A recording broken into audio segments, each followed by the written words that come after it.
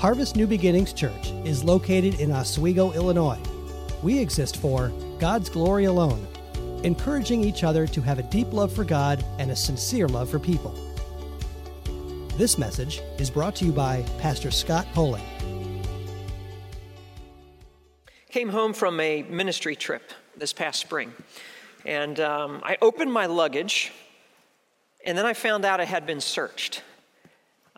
This notification was in my suitcase. Notice of baggage inspection. To protect you and your fellow passengers, the Transportation Security Administration, TSA, is required by law to inspect all checked baggage. As part of this process, some bags are opened and physically inspected. Your bag was among those selected for physical inspection. Whoopee! Thank you very much. During the inspection, your bag and its contents may have been searched for prohibited items. If the TSA security officer was unable to open your bag for inspection because it was locked, the officer may have been forced to break the locks on your bag. TSA sincerely regrets having to do this. However, TSA is not liable for damage to the locks resulting from this necessary security precaution. We appreciate your understanding and cooperation. This morning, your baggage has been selected for inspection. The baggage of your past. God is looking for some prohibited items. Things maybe we haven't fully dealt with in our past, or dealt with them in the right way. God may even have to break some locks this morning to bring things to mind that we've locked away. We've stuffed down really deep. God wants us to understand, though, and He wants our cooperation. He wants us to understand that this is for our own safety. This is for our own security. This is for our own well-being.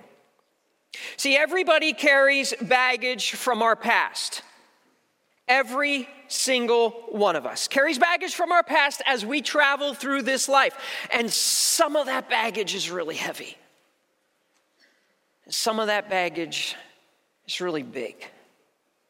Now, you're here as a young person. You don't remember luggage without wheels, okay? Bags used to be really heavy, lugging them around airports. How many of you remember that, okay? Yeah, luggage without wheels. You young people are spoiled, but anyway. And it's burdensome and it's heavy. Well, you know what? Some baggage from our past is really heavy. And it's really hard to carry and it hurts. And some of the baggage from our past is really awkward. We're talking about the baggage of bad decisions that comes with guilt and shame and regret. We're talking about the baggage of deep wounds, physical abuse, sexual abuse, verbal abuse. We're talking about the baggage that has left scars, sometimes physical scars in our life, whether it was health concerns, accidents, abuse, sometimes financial scars, failed businesses, ways we used our money we should have never used it. Emotional scars, failed relationships.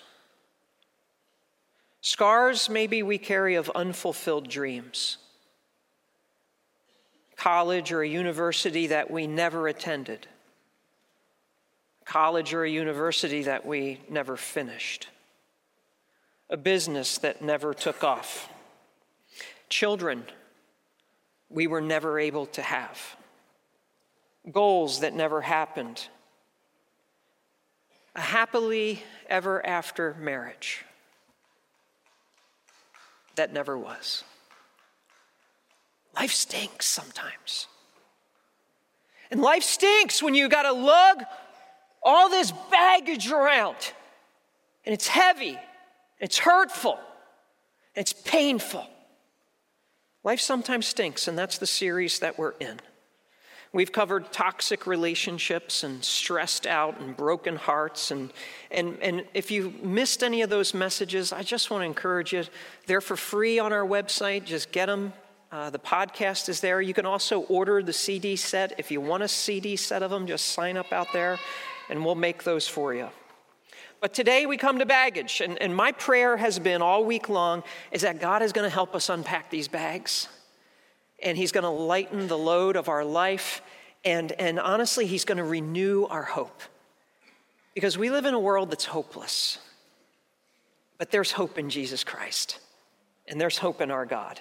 Now, this is going to be a topical message. We're going to see a lot of different passages and a lot of important truths and a lot of promises of God. Okay? And I want you to understand, each of the main points could be its own 3-week sermon.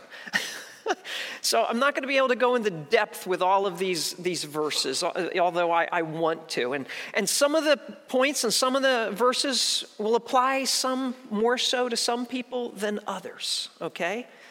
And you may be here today and you have a lot of baggage and you're really hoping this message is going to do everything for you. You know what? You may need more time to unpack some of the baggage. And I just want to encourage you. We have people here at the church that can help you. We have people trained in biblical counseling, if you'd like that. And we have free biblical counseling at our church.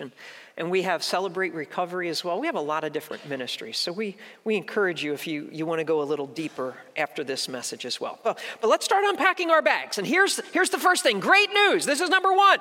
No baggage is beyond unpacking. Isn't that great?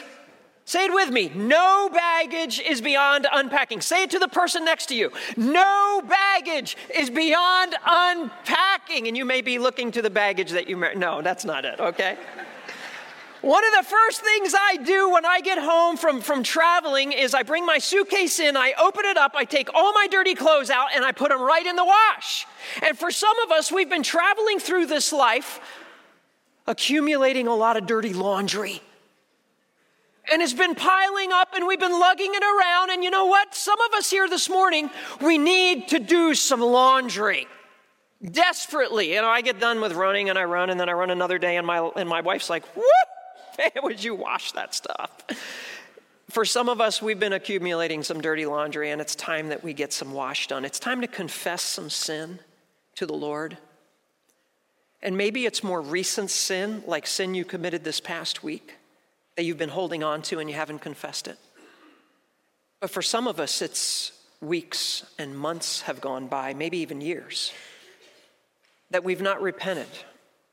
We've not come to God and asked him to forgive us. Here's the great news. Every sin is a forgivable sin before God.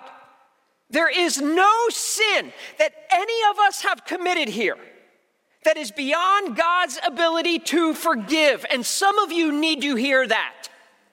Because you think your sin is so bad that God could never love you. You're wrong. You think your sin is so bad that God could never forgive you. You're wrong. You think the baggage of your past, there's no way God wants to open this up and deal with this. You're wrong. Every sin is a forgivable sin. We need to call on him. I want you to see this. This is called a prayer of David in Psalm 86. For you, Lord, are good, say it with me, and ready to forgive, and abundant in loving kindness to who? To all who call upon you. Just leave that verse up there and take it apart with me right now.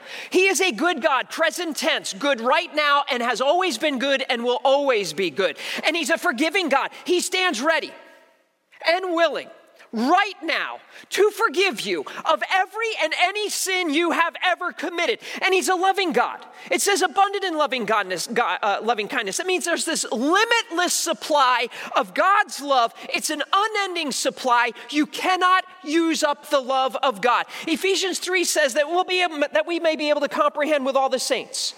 What is the breadth? And what is the length? And what is the height? And what is the depth? And to know the love of Christ, which what? Surpasses knowledge. It's unbelievable, this love of God. And so we have this good, ready to forgive, loving God. So what should you do? Call on him. That's what it says in Psalm 86. to all who call upon you. He loves you. He wants to forgive you. He stands ready to help you unpack your bags. You don't have to lug that sin and shame and guilt and regret around anymore. He says, let's unpack it. I love you. Let me help you. Would you let me forgive you? And so call on him. 1 John 1:9. If we confess our sins, he is faithful and righteous to forgive us our sins and to cleanse us from what? All unrighteousness. Unpack this verse with me. If we confess, so there is a choice we need to make. Are we going to be proud or are we going to be humble? Are we going to make excuses for our sin? Are we going to own our sin? If we confess, are we going to open up the bags of our dirty laundry and say, God, here it is. Here it is. I'm so sorry. Would you please forgive me? He says he's a faithful and a righteous God. He's faithful to his promises. He's righteous to his promises. And by the way, 2 Timothy 2:13 says, if we are faithless, he remains faithful, for he cannot deny himself. That's how faithful your God is. He's a forgiving God of our sins. He's a cleansing God of all our sin, all of our unrighteousness. So call on him and confess to him, but there must be true repentance before him. Not just a simple regret, not just a, oh, I'm in a sorry. Oh yeah, I made a mistake. No, there must be true repentance. Psalm 51 is a psalm of David after he had committed adultery and after he had committed murder. And this is what David shows us about true repentance in Psalm 51, the first 4 verses. Be gracious to me, O God, according to your loving kindness. According to the greatness of your compassion, blot out my transgressions. Wash me thoroughly from my iniquity and cleanse me from my sin. For I know my transgressions, and my sin is ever before me. Against you, you only, I have sinned and done what is evil in your sight, so that you are justified when you speak and blameless when you judge. This is the sound of true repentance. There are no excuses for his sin. He blames no one else for his sin. He calls sin, sin. In this Psalm 51, he says it's my transgression, my iniquity, my sin. I have sinned. I've done what is evil. There must be true repentance in order to experience true forgiveness. And he calls out to God, asking for the grace of this loving God and the forgiveness of this compassionate God and this cleansing of this all-knowing, all-seeing, blameless, holy God. He recognizes first and foremost that he has sinned against heaven. Yes, he sinned against other people, but he has first and foremost sinned against God. This is true repentance. See, honesty is a necessity. If you're going to unpack bags, honesty is a necessity. Proverbs 28:13. He who conceals his transgression will not prosper, but he who confesses and forsakes them will find compassion. We don't hide our sin. We don't excuse our sin. Unconfessed sin will find no favor and no blessing from God. That's what Proverbs 28:13 says. He who conceals his transgression will not prosper, but he who confesses and forsakes them will find compassion. Past 2 days, Friday and Saturday, we had the biblical conference here, counseling conference, fantastic time. If we do it again, I just want to encourage you, sign up. It's fantastic. Anyway, so I'm walking around at one of the break times, and I see this guy wearing a St. Louis Cardinals sweatshirt jacket thing. And I go up to this guy, and I start talking to him about his sin, and about his need to repent. And we laugh, and the next day, he's not wearing it. And I said, I see that you've repented. You've forsaken your sin. And he's not walking around in it anymore. That's what it means to forsake your sin. I don't live that way anymore. I don't walk that way anymore. I've confessed my sin and I have forsaken my sin. That's true repentance. We don't hide it. We don't excuse it. And by the way, it's never worth hiding our sin. It never works out for us. David again teaches us how miserable life gets when we hide our sin. Psalm 32:3. When I kept silent about my sin, my body wasted away through groaning all day long. For day and night your hand was heavy upon me. My vitality was drained away as with the fever heat of summer. Selah. Pause. He says, pause. Think about that. Your sin is not worth hiding. It takes too great a toll on you mentally. It takes too great a toll on you physically. He says, I acknowledge my sin to you and my iniquity I did not hide. I said, I will confess my transgressions to the Lord, and you forgave the guilt of my sins. Selah, pause, think about that. He says, God, I came to you with this suitcase full of all my sin and my shame and my guilt, and I opened it up and I said, God, forgive me. And what a difference it made. It'll make a difference in your life. Don't carry that baggage around. Stop it. It's going to affect you day and night, and it has been for some of you. It's been affecting your brain. It's been affecting your body. It's been affecting you emotionally. It's been affecting you physically, and for some of you for years. That's what it was for David. At least a year has gone by since his adultery and his murder of Uriah, Bathsheba's husband. A year of trying to hide his sin, hold in his sin. It's been killing him in the inside. Mentally and physically. Confession and forgiveness, you know what it does? It lifts the weight of sin. You can breathe again. I go to the gym, work out sometimes, and I'll see some guys in the free weight area. I'm wimpy, I do the little machines. Once in a while, you'll see one of these big guys, big, strong guys, and they're laying on the bench, and they're lifting that weight, and all of a sudden, and what do they need right away? They need a spot. And they call over big, strong Pastor Scott.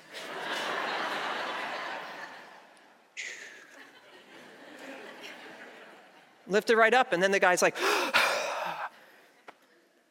you know, some of you here have been trying to lift the weight of your sin. It's killing you. And God just says, let's talk about it. Let's confess it. Let's get it behind you. Let's breathe again, child of God. Let's breathe again. That's what confession does. It just lifts the weight. See, don't hide it. Don't excuse it. Don't deny it or lie about it. The bookends of 1 John 1:9 are 1 John 1:8 and 1:10. If we say we have no sin, we're deceiving ourselves and the truth is not in us. If we confess our sins, he's faithful and righteous to forgive us our sins and cleanse us from all unrighteousness. Here's the other bookend. If we say we've not sinned, we make him a liar and his word is not in us. See, this is self-deception, and self-deception has to stop. Call your sin, sin, and confess it to God. Because if you don't, you're just continuing in self-deception, and in so doing, you are calling God a liar. Because God says this is sin, and you say it's not sin. You've just called God a liar. And verse 10 says, not only have you called God a liar, you've told God his Bible, his word is full of lies. You're denying his word because his word calls it sin, and you're saying it's not sin. Stop calling God a liar. Stop saying the Bible is full of lies. It is sin what you've done. Confess it to God. How do we unpack these bags? Number one, no baggage is beyond unpacking. Secondly, fully embrace a dirty past made clean. Say that with me. Fully embrace a dirty past made clean. You know what it's like when you go into the laundry room or you take clothes out of the dryer, those warm, clean clothes. And I know what I do as I think, I just hold those warm, clean clothes, and they feel so good, and they smell so clean. Can I tell you, forgiveness is like that. Forgiveness is so refreshing. When your dirty past, your dirty clothes have been cleaned by the blood of Christ, and you have been forgiven, and it is so refreshing and warm, there is freedom in forgiveness. See, if you've called on the Lord, and you've confessed your sin to the Lord, and you've repented of your sin before the Lord, and you've forsaken your sin before the Lord, man, how refreshing, how freeing. Some people ask, well, is this the same thing as learning to forgive myself? I want you to understand there really is no verse in the Bible that says we must forgive ourselves. Please understand that. What we do is we embrace God's forgiveness granted to us, and we find freedom in that. That's what we find. Now, we have some great illustrations in Scripture talking about our sins and what God has done with our sins. Here's one in Micah chapter 7. The Lord reminds Israel, who is a God like you who pardons iniquity? Verse 19, yes, you cast all their sins where? Into the depths of the sea. I grew up on the ocean. I grew up on the Atlantic Ocean. I grew up going deep out in the Atlantic Ocean. Can I just tell you something? You drop a watch or a phone overboard when you're out in the Atlantic Ocean, you think you're getting it back? It ain't coming back, people. It's gone. You know what God says? I've dropped it out there. You don't even know where I dropped it. It ain't coming back.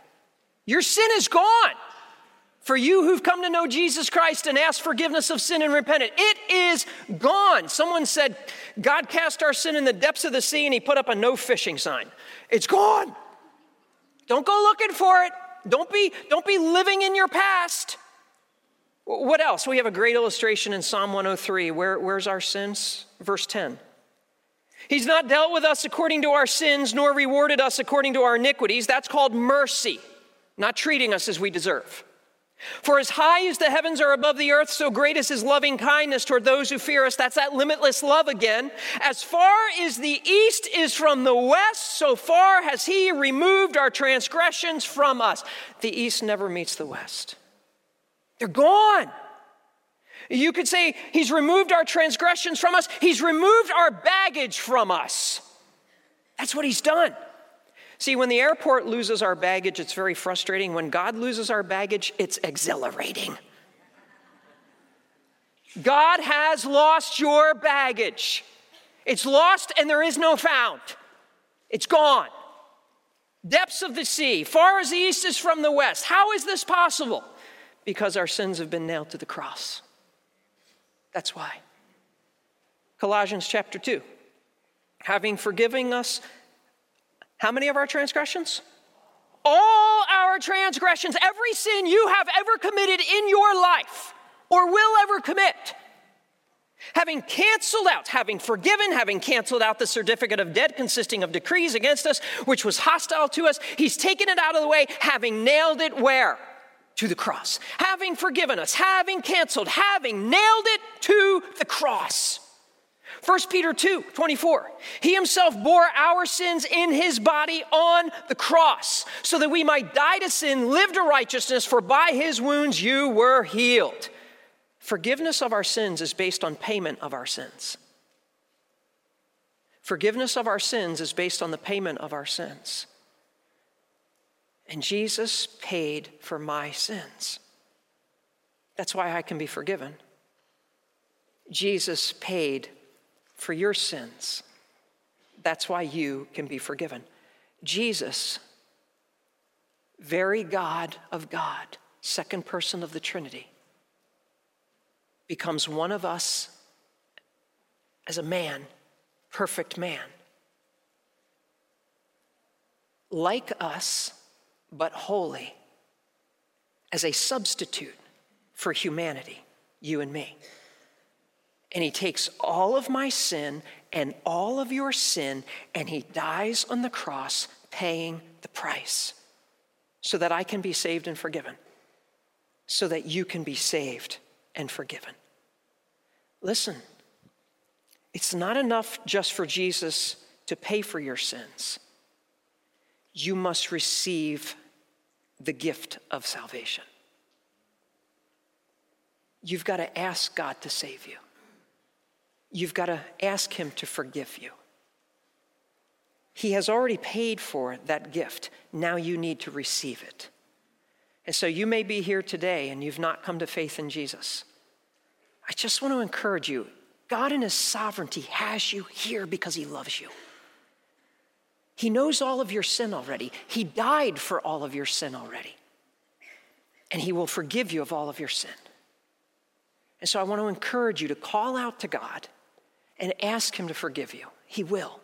And ask him to save you. He will. And even at the end of the message today, I'll just lead in a prayer. It's not a prayer that saves you, but your faith in him. Call out to him. Let's continue to unpack this baggage. No baggage is beyond unpacking. Fully embrace a dirty past made clean. Here's the third thing. Stop allowing your past baggage to define you.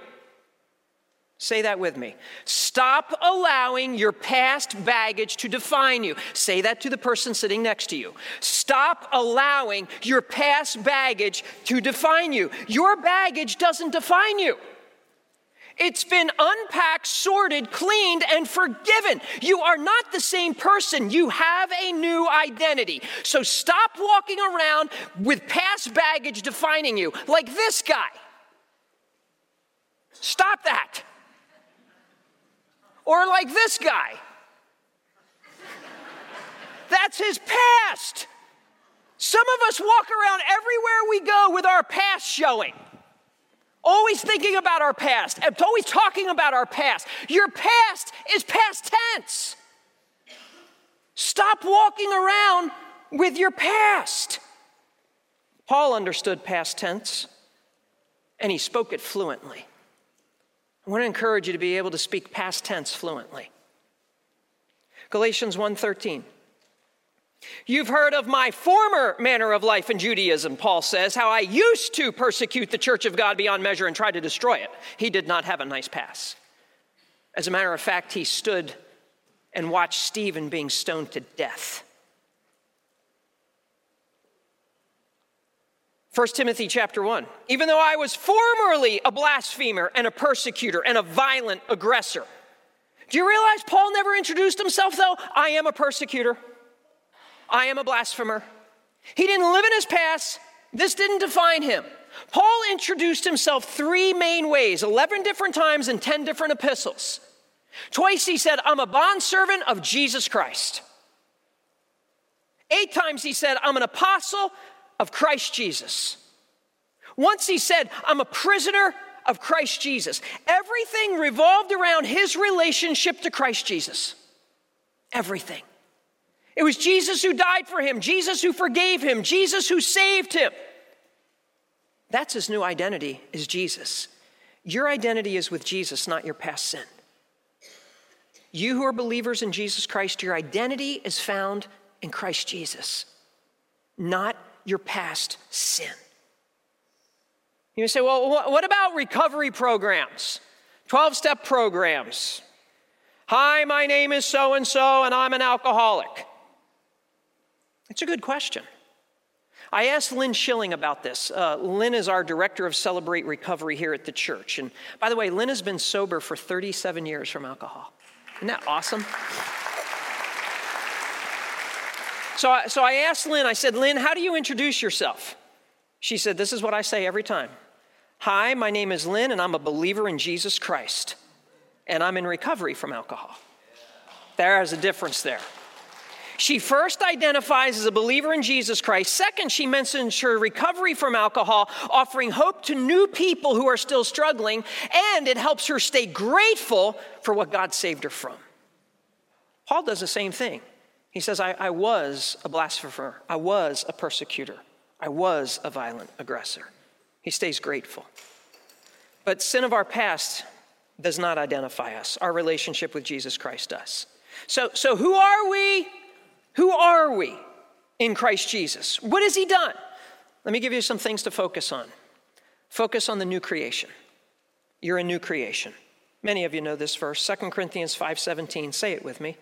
Therefore, if anyone is in Christ, he's a new creature. The old things passed away. Behold, new things have come.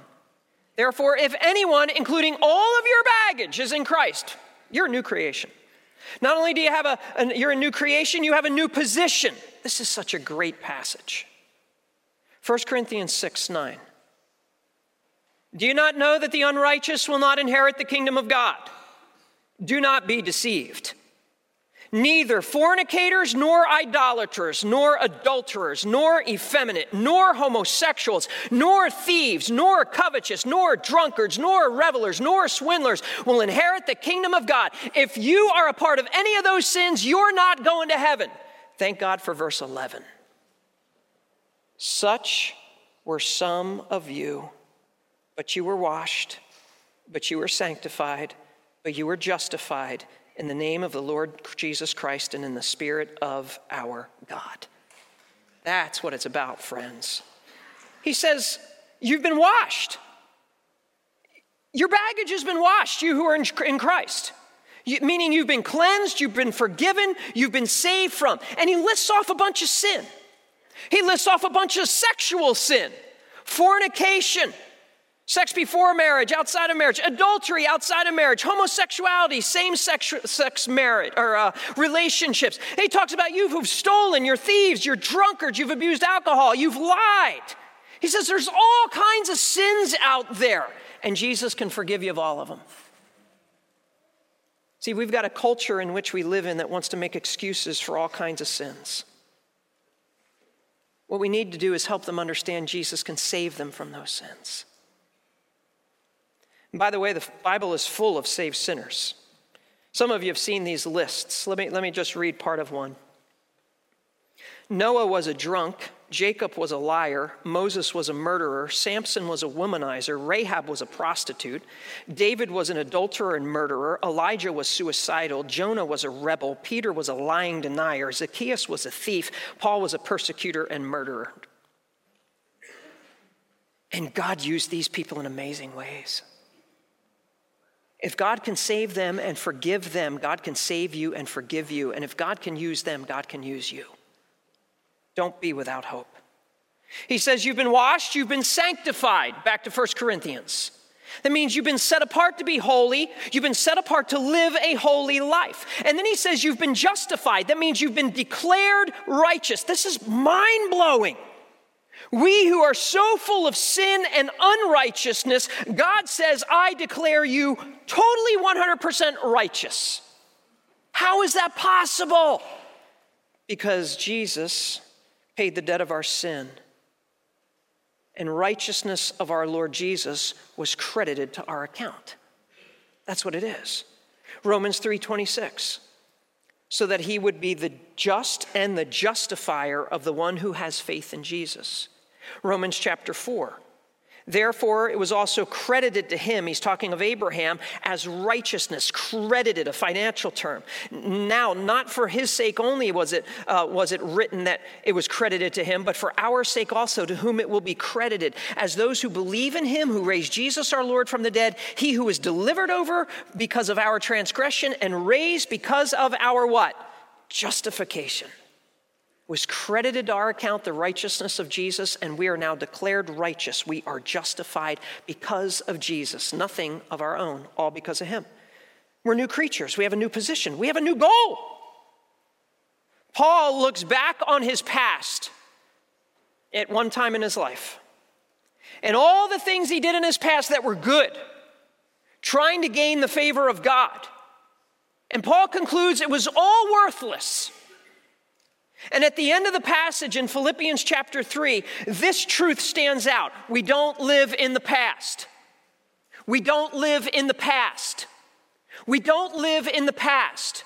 One thing I do, forgetting what lies behind and reaching forward to what lies ahead. I press on toward the goal for the prize of the upward call of God in Christ Jesus. We don't live in the past. And some of you walk around living in the past. Living in the past of bad decisions, living in the past of things that were done to you, living in the past. We don't live in the past. We look forward. And he says, forward to the goal for the prize of the upward call of God in Christ Jesus. So you let go of your past, the good deeds you were trying to do to gain God's favor, as well as the sinful things, all of your failures. You let go of the past. You stop the pride of your past, thinking I was pretty good. No. You stop the pity of your past, the sinful things, the shameful things. And what do? You look to the future. He says the goal, that's the finish line of a runner, is the illustration. This race is one day going to end on this earth. We look to the finish line. We don't look back there. When I run races, I run races. I don't look behind me. I'm like, I can't wait to get to the finish. We stay focused on the finish.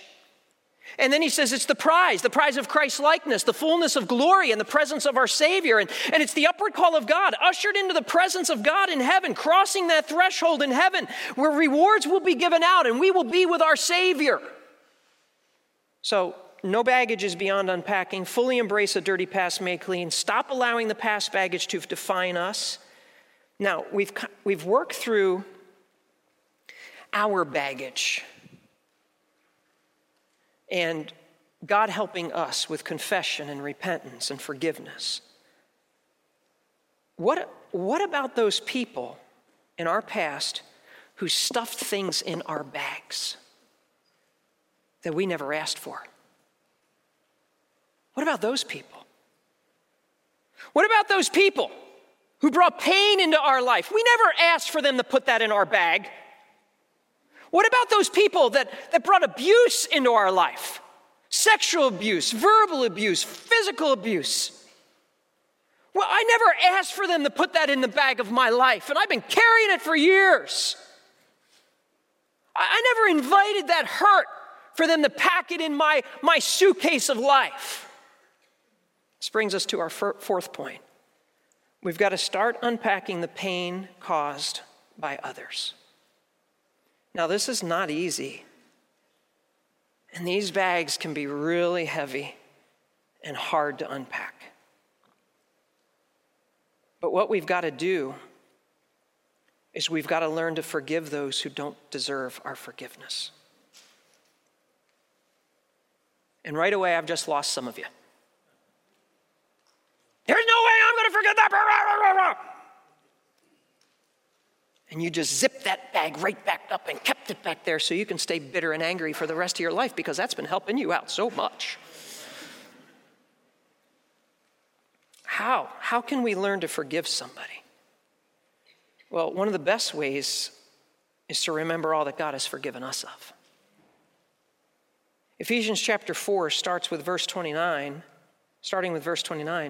Let no unwholesome word proceed from your mouth, only such a word as is good for edification according to the need of the moment. So right off the bat, let's think about this passage as the unpacking process. Stop speaking bad about them.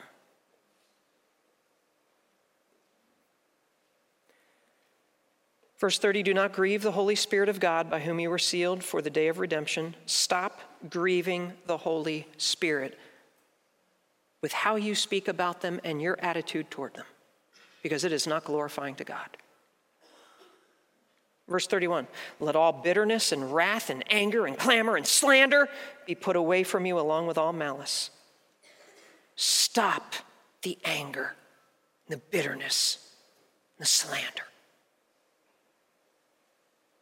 Verse 32, be kind to one another, tender-hearted, forgiving each other just as God in Christ has forgiven you. He says it's time for a change of attitude. And you got to stop what's bad and you need to start being kind and tenderhearted. And then he ends it with, forgive each other just as God in Christ also has forgiven you. Did God have to forgive you? No. Could God speak bad about you all day, every day? Yeah, he sure could, and he'd be justified in it. Does he? No. So part of learning to forgive others is to remember how God has forgiven us. Remember the Lord's Prayer in Matthew chapter 6. Here's part of the Lord's Prayer. And forgive us our debts as we also have, say it with me, forgiven our debtors. Verse 14, you drop down a verse. For if you forgive others for their transgressions, your heavenly Father will also forgive you. Verse 15, if you do not forgive others, then your Father will not forgive your transgressions. Oh, it gets pretty serious.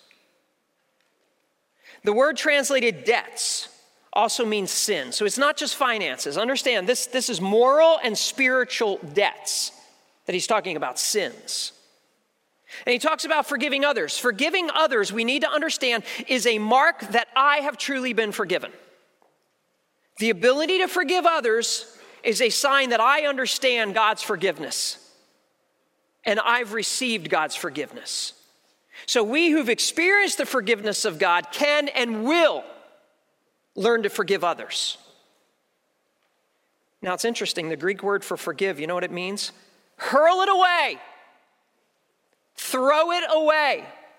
In other words, throw it out of your baggage. Throw the bitterness out of your baggage. Throw the anger out of your baggage. Throw all that out of your bags. And stop carrying it around. Because that makes life stink. Not only does it make your life stink, it makes your life sick. Someone said holding on to bitterness is like drinking poison and expecting the other person to die. You got to stop holding on to that. So forgive as God has forgiven us, Ephesians. Learn from the Lord's Prayer to forgive. How about Jesus' parable of the king? The king whose slave comes to him and begs for forgiveness, and the king grants it. And then the slave goes out. Part of the story here, verse 26 of Matthew 18. Slave fell on the ground, prostrated himself before him. Have patience with me, I'll repay you everything. And the Lord of the slave felt compassion, released him, forgave him the debt. That's what God did with us.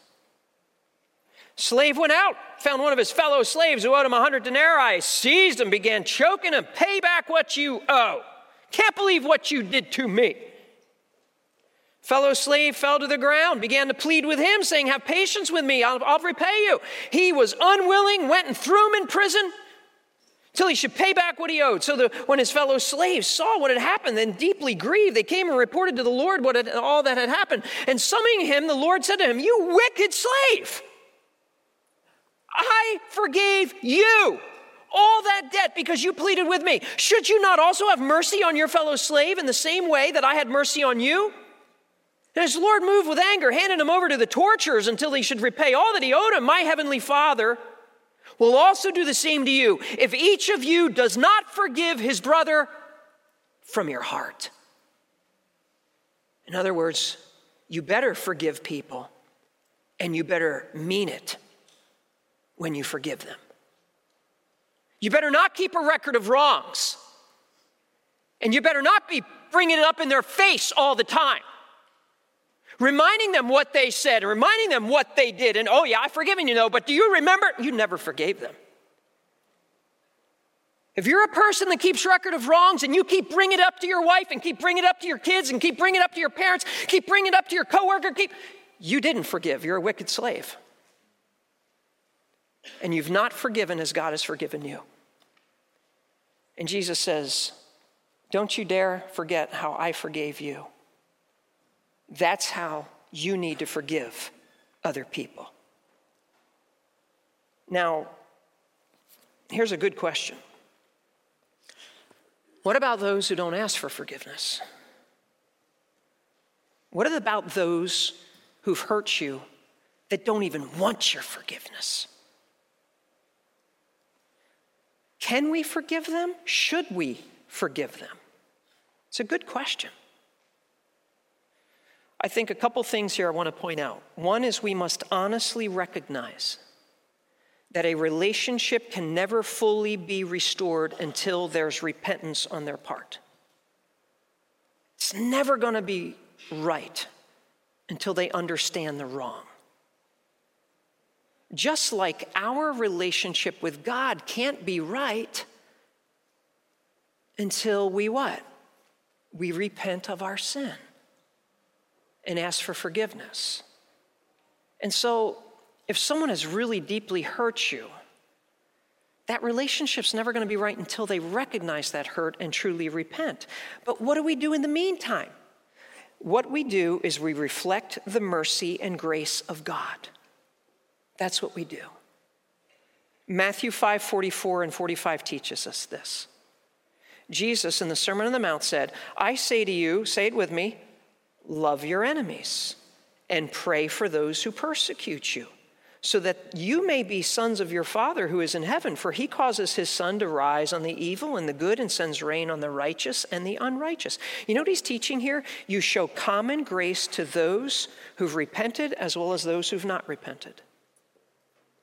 You give a common grace, and we act like our Heavenly Father. And we love them, and we pray for them. We don't hold grudges. We don't attack them. What do we do instead? We bless them. Romans chapter 12:17. Never pay back evil for evil to anyone, and respect what is right in the sight of all men. In other words, take the high road, not the low road. If possible, so far as it depends on you, be at peace with all men. Never take your own revenge, beloved, but leave room for the wrath of God. It's written, vengeance is mine. God's in charge. He knows how to handle the situation. Leave it in his hands. I will repay, says the Lord. But if your enemy is hungry, what? Feed him. And if he's thirsty, give him a drink. That's the common grace. For in so doing, you'll heap burning coals on his head. Do not be overcome by evil, but overcome evil with good.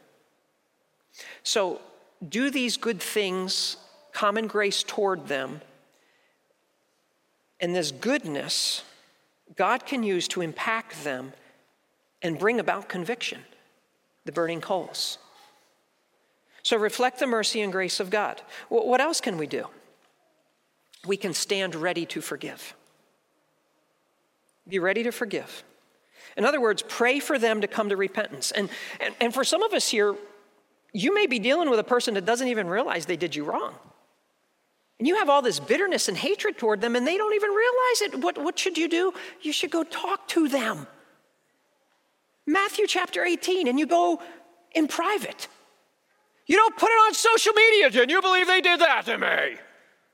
You don't tell all your friends, can you believe that coworker did that to me? You go one-on-one. And you say, hey, can I talk to you? I don't even know if you realize this, but that was really hurtful what you said, or really hurtful what you did, or maybe it's something way deep back in your past. They know what they did, and you need to talk to them. They've totally forgotten about it.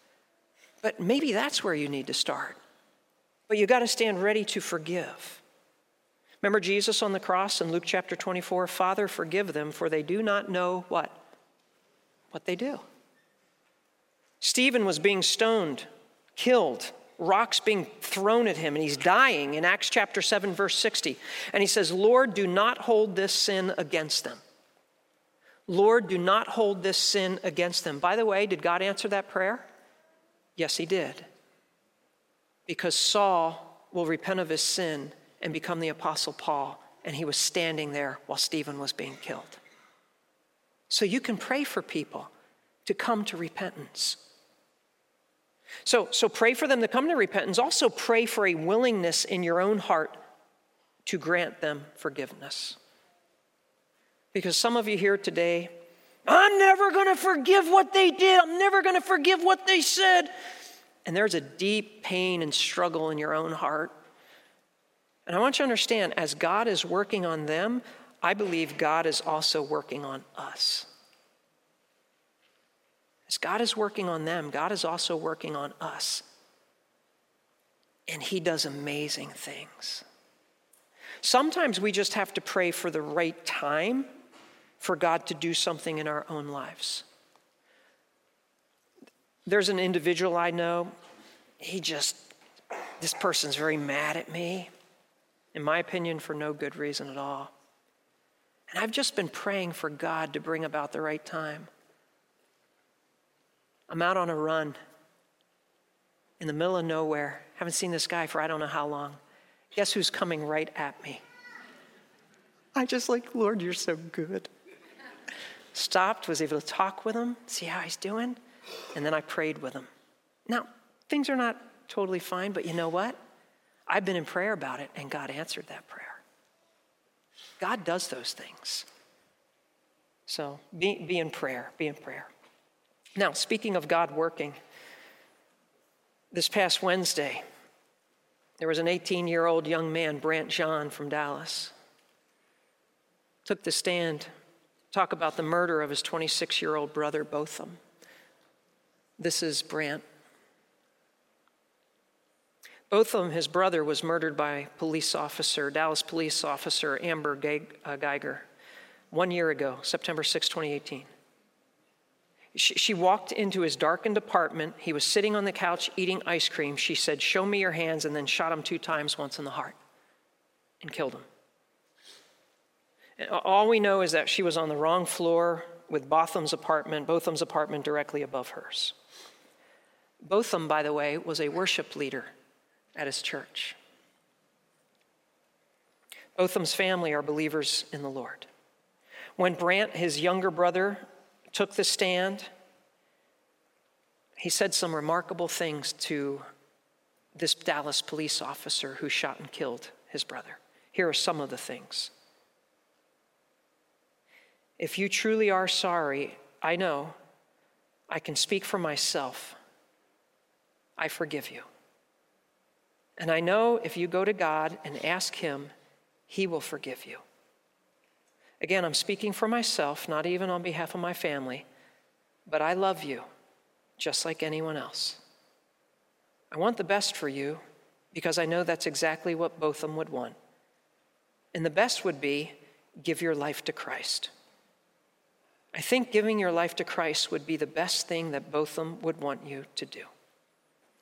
He then turned to the judge. He said, I don't know if this is possible, but can I give her a hug, please? Please? Judge Tammy Camp said yes, and Brant John and Amber Geiger embraced in the courtroom for nearly a minute. Sobs were heard throughout the courtroom, and Judge Kemp could be seen wiping tears away. Judge Kemp would later come down from the bench, also hug Amber and give her her own Bible and say, "This is where you should start reading." No baggage is beyond unpacking. Fully embrace a dirty past made clean. Stop allowing past baggage to define you. Start unpacking the pain caused by others. And one last thing, if possible, unpack the pain that you've caused. Because you know what? People have packed things in our bags, and sadly, we've packed things in their bags. We've made mistakes. We've hurt people.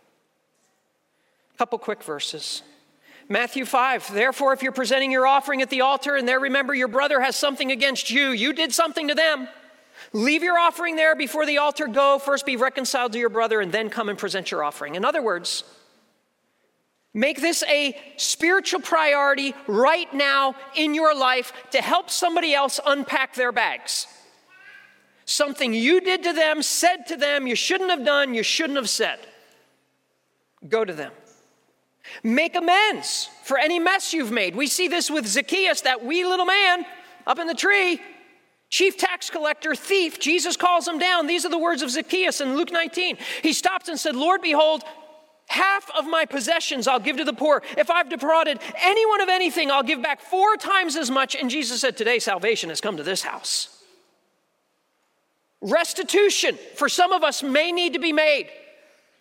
You've stolen something from somebody. You need to pay it back. Make peace a priority.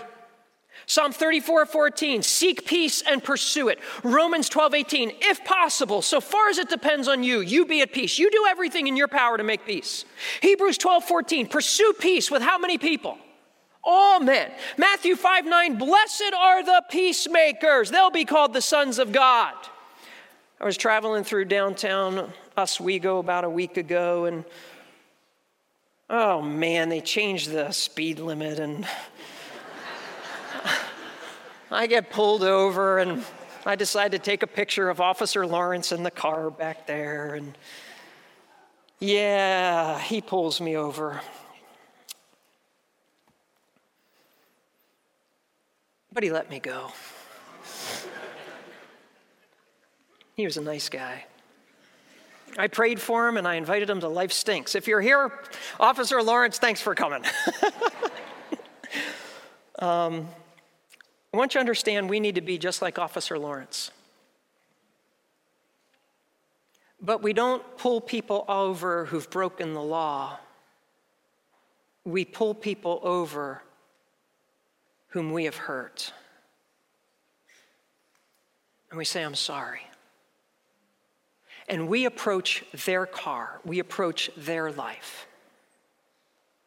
And we say, I did this. See, we need to be peace officers, is what we need to be. And we need to go about pulling people over in our life whom we have hurt and start making peace with them. And for some of us, it needs to start in our marriages. We need to pull our wives over and say, I'm sorry. Pull our husbands over and say, I'm sorry. Pull our ex-husband over and say, I'm sorry. Pull our ex-wife, and say, I'm sorry. Pull our kids over. Pull our parents over and say, I'm sorry. Pull our coworkers over. Let God use you to be a peace officer, and let's make peace. This is how we start unpacking our bags of the past. Let's say them together. No baggage is beyond unpacking. Fully embrace a dirty past made clean. Stop allowing past baggage to define you. Start unpacking the pain caused by others, and if possible, unpack the pain we've caused others. If you've been prompted by this message and are in need of a new beginning, or would like more information about Harvest New Beginnings, visit @harvest.church.